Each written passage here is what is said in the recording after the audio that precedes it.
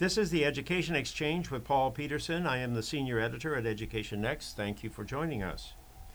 The Education Next 12th annual survey was just released in late August, and among other findings, it reports higher levels of support for increasing teacher salaries, for the formation of charter schools, and for school vouchers. The details are available on the Education Next website. An interactive graphic allows you to look at the specific findings on a broad range of topics. The overall methodological approach is also described in the report, but I thought it would be interesting for you, our listeners, to learn some of the inside secrets of conducting the Education Next survey.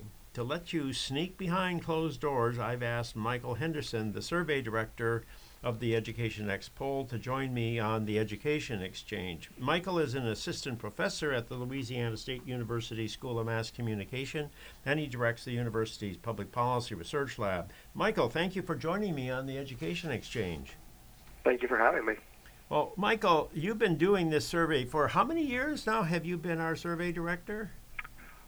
Since 2014, that's when I took on the role of director. Well, thank you very much for the unbelievably high-quality work you've done over all of this period of time. Now, you know public opinion like the back of your hand. You're an expert in the field. Tell me, what finding or set of findings in the latest Education Next poll did you find to be the most surprising, the one that sort of you didn't anticipate before you opened up the file? Yeah, absolutely. To me, the one that jumps off the page as surprising and unanticipated is the substantial increase we see in support for raising teacher salaries. As you know as well, Paul, when we look at these data from year to year, and we've been doing this now for more than a decade, and if you go and look at other surveys that track public opinion on other topics, you usually don't see much change in the aggregate over time in short periods of time. And to see something where we saw a 13 percentage point increase in the share of people saying they would like to see teachers paid more, I mean, that jumps off the page. That is not the typical trend we see from year to year. I think the only time we saw something like that was when we first began this survey back in 2007, and between 2007 and 2008, the support for increasing teacher salaries just took a nosedive. But that, I think, we could easily explain in terms of the fiscal crisis and the recession that was going on at that time. That's right. I mean, yeah, and if you go back and look at the trends, and they're available to all your listeners at the website you mentioned a moment ago, you can see that. You can see that dip where it looks like right in conjunction with the financial collapse and the beginning of that recession. But things, they moved around a little bit from year to year since then, and then bang, you get a big uptick since last year. Well, don't you think it's the economy is doing this? I mean, all of a sudden the economy is roaring, and people's salaries are starting to go up. Don't you think that's probably what's going on here? I think that's a very reasonable hypothesis. We know generally attitudes related to spending, anything that involves government funds, does shift with the economy. That's not just with education. That's sort of a general phenomenon. And in the specific case of education, as you said a moment ago, I mean, we saw numbers on spending, on teacher salaries, and all that drop with when the economy really went down back in 08, 09. So, so it would make sense that now that we're seeing, this ongoing recovery, that we're going to see some uptick. I think the alternative hypothesis, well, not necessarily alternative, they could work together, is that it could be tied to events and people seeing, the recent events in the 6 states that have had walkouts. That's a tougher explanation. I mean, I don't think we can dismiss it, but I'm not sure how much people are paying attention to that news, or enough people paying attention to that news that we would see a 13 percentage point increase. So, Michael, this is all fascinating, but tell us some basics here. How many people does the Education Next survey in 2018?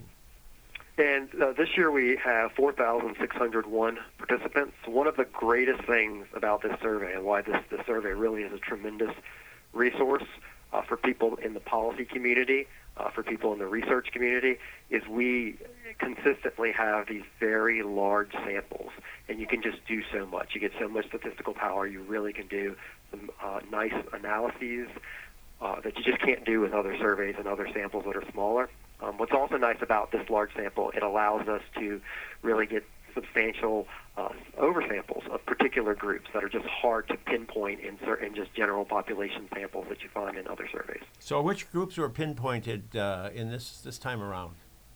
So this year we have oversamples of teachers, as we often do. We have a little over 600 teachers, and then we also oversampled individuals who identify their ethnicity as Hispanic, and we also oversample individuals who are of African Americans and of Black race. And also parents. Do we oversample parents? We do oftentimes oversample parents. This year, we did do an oversample of parents. We have about 2,100. We have 2,129 parents each year. Even when we don't oversample them, we tend to get a lot of them, just because when you're going out and getting so many Americans in your survey, you're going to get a large share of people with children. But we did specifically target people with school-age children in their home, and so of those parents, we have a little over 2,000. So one of the things that I always find interesting is we don't really find that much difference between parents and other adults. They look pretty much like the adult community as a whole. Isn't that your assessment as well? Yep. That is a pretty typical thing, and that's to me that's a pretty interesting finding, because we oftentimes think, well, people with specific connections to policy areas or different sorts of government institutions may have different attitudes on them. And we don't see much of that, specifically when it comes to opinions on a lot of issues. There are some questions we ask where parents are a little bit different from the public. Parents do tend to like their public schools a little bit more than the public does, and they tend to like their teachers a little bit more than the public on the average does. They're not big differences, but they're there. But when you go to asking about policy opinions, there's very rarely do we see a divide between parents and non-parents. So I'm sure our listeners are wondering how we get these oversamples of teachers, especially teachers. They're a very small percentage of the total U.S. population. So if you just draw a representative sample, as we do, you're not going to get many teachers. So how is it possible for Education Next to get this big sample of teachers, 600 teachers, to figure out what teacher opinion looks like? That's a great question, and it really is a function of how we go about administering the survey. The company we use to field the survey, GfK Knowledge Networks, it uses an online pool of respondents. So these aren't telephone surveys. These are people that are taking the surveys online. But what makes this particular company different than a lot of other online vendors is they start with a probability sample of Americans. So they use what's called address-based sampling. It's essentially a list of all the addresses in the United States. They draw their sample from that. They contact these individuals and ask them to participate in surveys, take surveys regularly over a period of 4 or 5 years or so, a few surveys a year, a survey a month or so, and they can get some compensation for participating. And because it's online, any individuals who don't have either the hardware or the internet connection to participate, they provide that to them. So you can really preserve the sampling frame, matching the target population. We're not losing people who don't have online access, which you do in many other online surveys. So that's what they do. Why that matters for us, it means they know who these people are before these people take our survey. Right. Most of the time, if you just do, say, a telephone survey, you don't know who's on the other end of that phone until you start asking them questions. Well, we actually know some things about these individuals before they take the survey. And one of the things we know, and that GfK constantly refreshes their profile data on these individuals, is their occupation. And so because GfK knows which members of their pool of participants are teachers, when we ask for an oversample of teachers, they can go to the group of teachers in their pool and draw a sample from that. And that's how we're able to get representative samples of these subgroups. Well, so when you put all these extra teachers into your sample and all these extra African Americans and Hispanics and parents, aren't you biasing your sample so that it's no longer representative of the U.S. population? You would if you just did an analysis of the raw data. But we weight the data. The GFK computes the weights for us. They compute weights within subgroups and weights for the overall general population. And weighting, it's a common and indeed a necessary tool of any survey, no matter how it's done. Even more traditional telephone probability sample random digit dial surveys use weighting as well. It's what you use when your sample is not going to look exactly like the population. And that can happen just straight with probability sampling sometimes. You might accidentally get a few more women and a few less men than the population. Certainly if you have oversamples like us, where by design you're going to have more individuals in these subgroups than is the proportion in the population, you need to adjust for that. And so weighting is just a statistical tool so that when you want to get the sense of the overall population, so when we want to talk about what Americans think and not just what teachers think or Hispanics think, right, then we're going to weight the data such that the teacher share of the sample only contributes to the final result in proportion to their actual share in the population rather than their proportion in the sample. Now, let me try to say that another way. If we double our sample of African Americans from what we ordinarily would get, then when we include them in the overall sample, we'd only count them half as much as we would otherwise. Is that sort of what weighting means? That is the basic idea, yes. But it's more sophisticated, I know, because it gets into very specific numbers when you do it that way. So one of the things about Education Next survey are all the experiments that are done where the sample is divided into different categories or segments, and one segment of the sample randomly chosen gets asked one version of the question, and another sample gets asked another version. Can you describe for our listeners how you do that and give them an example of why we do that? Sure.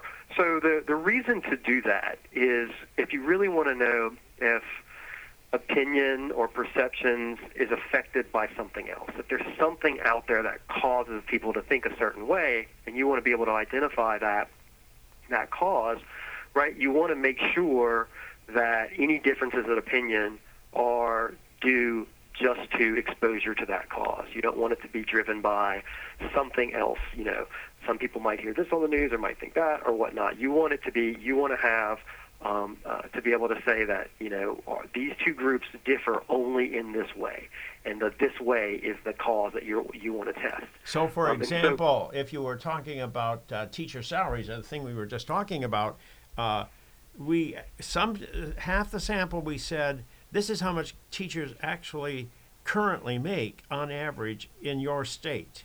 And then we ask them, what should their salaries be increased? And then other teachers, we don't give them that information. That's right, exactly. So if instead of doing that, if all we did was just ask people, you know, do you know how much your teachers in your state make, and asked other people, do you not, and then saw if there was a difference between the people who were correct and who weren't correct, we might say, oh, here's the information effect. But we really wouldn't know if that's just because opinions are different between the kind of people that seek out that information and the kind of people that don't. So what we do is we decide who gets the information and who doesn't randomly, like tossing a coin for each respondent. And so we set up these experiments in our survey so that, you know, some people get that piece of information, others don't, and because it's a random assignment, we know that that's really the only difference between those two groups. And what makes the Education Next survey really, really, really cool, and again, it's because of how we do it. Not only, I mean, you know, lots of folks might set up randomized versions of questions, but what we do, because of how we administer the survey, is we can do experiments like the teacher pay question you just mentioned, where we can, when we give people information, we don't just have to give them one, you know, everybody that's in that group just one piece of one data point, you know, the average salaries in the United States or whatnot. We can tailor the information to their local context. So in our teacher pay experiment, some people are not given information. The people that are, they're being told the average pay in their state. For our spending, our school spending question, where we want to know what people think about whether or not spending should increase in their district, the people in the information group are being told the per people spending in their school district. And we're able to do that because, again, we know where these people live before they take the survey, so we can collect all this contextual data and pipe it into the survey and incorporate it into these experiments. And so that's how we're able to test what is the effect of knowing what teacher salaries in your state are. What is the effect of knowing what per pupil spending in your local school district is? Well, that's all terribly fascinating. But when do experiments go bust? When does it sort of not turn out to be very interesting at all? Well, I mean, there's a variety of reasons, right? So there could be quality and methodological reasons where the experiment is just sort of administered poorly. Or for some reason you have what's called imbalance on your group, so that it's randomly assigned, but it just so happens that by bad luck these two subgroups look different on some other underlying characteristics. And then substantively, experiments, you can do these experiments, and if you try to do too many different treatments, right, maybe your groups get too small and you can't really see. There might be differences across the groups, but you can't see if those differences are real or what we call statistically significant because you don't have enough people in each group. That's why we try never to do more than 3 or 4 arms in these experiments max in our survey. And then again, substantively, sometimes it turns out that things don't matter. That things you think might really, have an effect on how people think about schools, turns out it doesn't. But I would argue that's interesting too. It's interesting to know, what kinds of information or frames people are impervious to. So one of the things we tried to do this year was to find out if certain words are toxic. When you mention the word, it turns people off. And of course, the best illustration is Common Core. What did we get on the Common Core experiment? This has been one of my favorite. I mean, we do so many neat experiments in these surveys each year, but this has been one of my favorites because we've been doing it for several years now, and we found, as we found in past years, that the Common Core is a toxic brand. When we ask the exact same question describing the program, but do not mention the name, there's support for it is about 16 points higher than when you use the exact same words but also put in the phrase Common Core.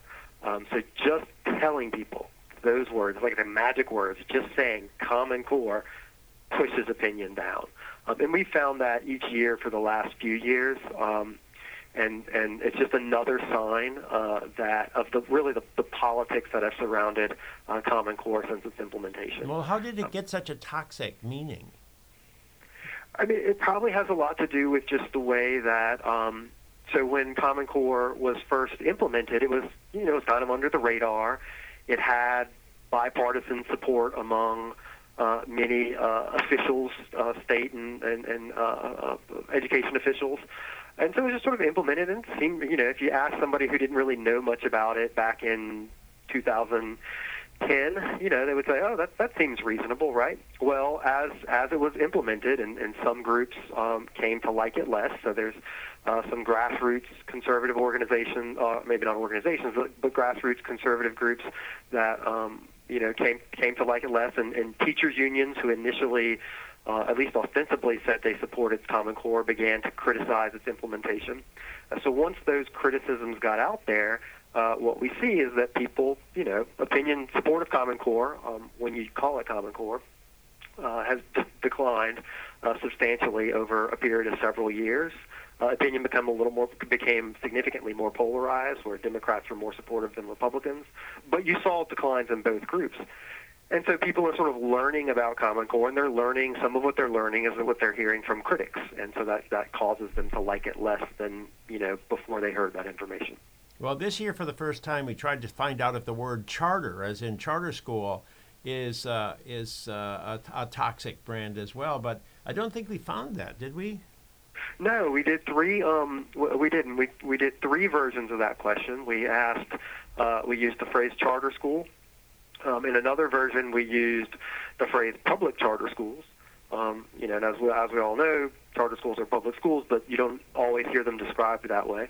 And then we also asked one version where we didn't use the word charter at all. We just sort of described, as we do in the regular charter school question, schools that are not run by the school district, but are held to certain standards and requirements. And opinion wasn't much different across the groups. The group that was used the phrase public charter schools and charter schools, there was no difference.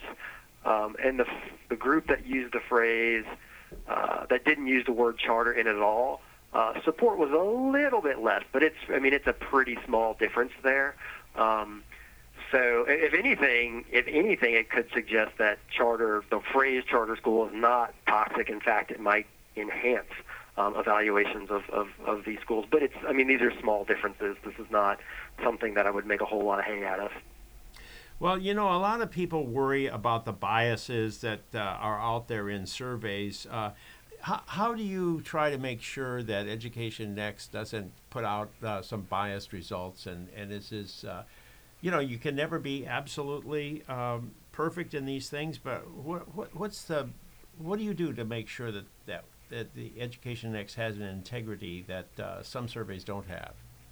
Yeah, absolutely. So the things that you often will be worried about when you're reading about publicly released polls are biases that tend to come from two general kinds of issues. One is how the data is collected in terms of whom are they contacting, and the other is the design of the actual survey instrument itself, what words are used, question order, things like that. On terms of how the data is collected, as we talked about a moment ago, the way that this goes, this is a probability sample. We had used weighting to adjust for, imbalances and non-response and those sorts of issues, which is all the gold standard approach. That's all, the right approach for making sure that we don't get the results we get because we're just going and talking to this select group of people. That's not representative of the population we want to talk about. When it comes to the wording, so these question wording goes through a pretty rigorous process. This instrument is vetted. We don't just throw it together and throw it in the field. It takes several months as we go through these questions and make sure the wording is just right. We do some of the things we do to try to avoid potential biases that could be related to question wording is, when possible, we use pretty standard accepted practices for formatting these kinds of questions. When questions have been asked in the past in other surveys, we make sure to look to see how they've been done and try to use the generally accepted approaches. So, for example, the school quality question, we didn't just invent the words about grade your schools on A to F. That's a standard question that's been used across other survey outfits for decades. But the other thing we do, and this I think is really, really important, is in some of these, we were discussing experiments a moment ago, some of the things we do is we'll ask different versions of questions, not just the information experiments we talked about, but different versions of wording that, might use this kind of frame or that kind of frame. It really allows us to say, how much does opinion respond to the wording, to the framing, because if opinion's really sensitive to that, then we want to know that. We want to be able to say, people generally think this, but if you talk about it this way, they might think that. Another thing we do a lot of times, and we've done this on our teacher tenure question, we've done this on the agency fee questions, we'll often provide sort of pro and con arguments, right? So we don't want to give a leading question that just says one side of an issue, right? We'll say, well, some people say this, other people say that. What about you? What do you think about, teacher tenure and things like that? And so those are all very good approaches to make sure that we're not just, getting responses that are artifacts of decisions to try to get, a biased response. But still, the most powerful findings are always if there's a change from last year or if there's a difference between two groups. One group thinks this way, like the Democrats think this way, when the Republicans think that way. So when you make comparisons between groups, you got two different groups, same question, you can tell you've got a difference there. Or if you see changes over time, it's exactly the same question, but you see That's some right. changes over time. Yep, that's right. And because we go and analyze our results by a bunch of different demographic and attitudinal groups, and because we are able to go back and look over time, it allows us to also see that, what these results are consistent, or when they change, it's not just an artifact of wording. Well, thank you very much, Michael. I've been speaking with Michael Henderson, Director of the Louisiana State University Public Policy Research Lab and Survey Director for the Education Next poll. Thank you, Michael, for joining me on the Education Exchange. This conversation has been fascinating. Well, thank you, Paul. Well, I'm Paul Peterson. This is the Education Exchange. Please join me every Monday when a new Education Exchange podcast is released on the Education Next website at noon Eastern Time. Thank you for joining me today.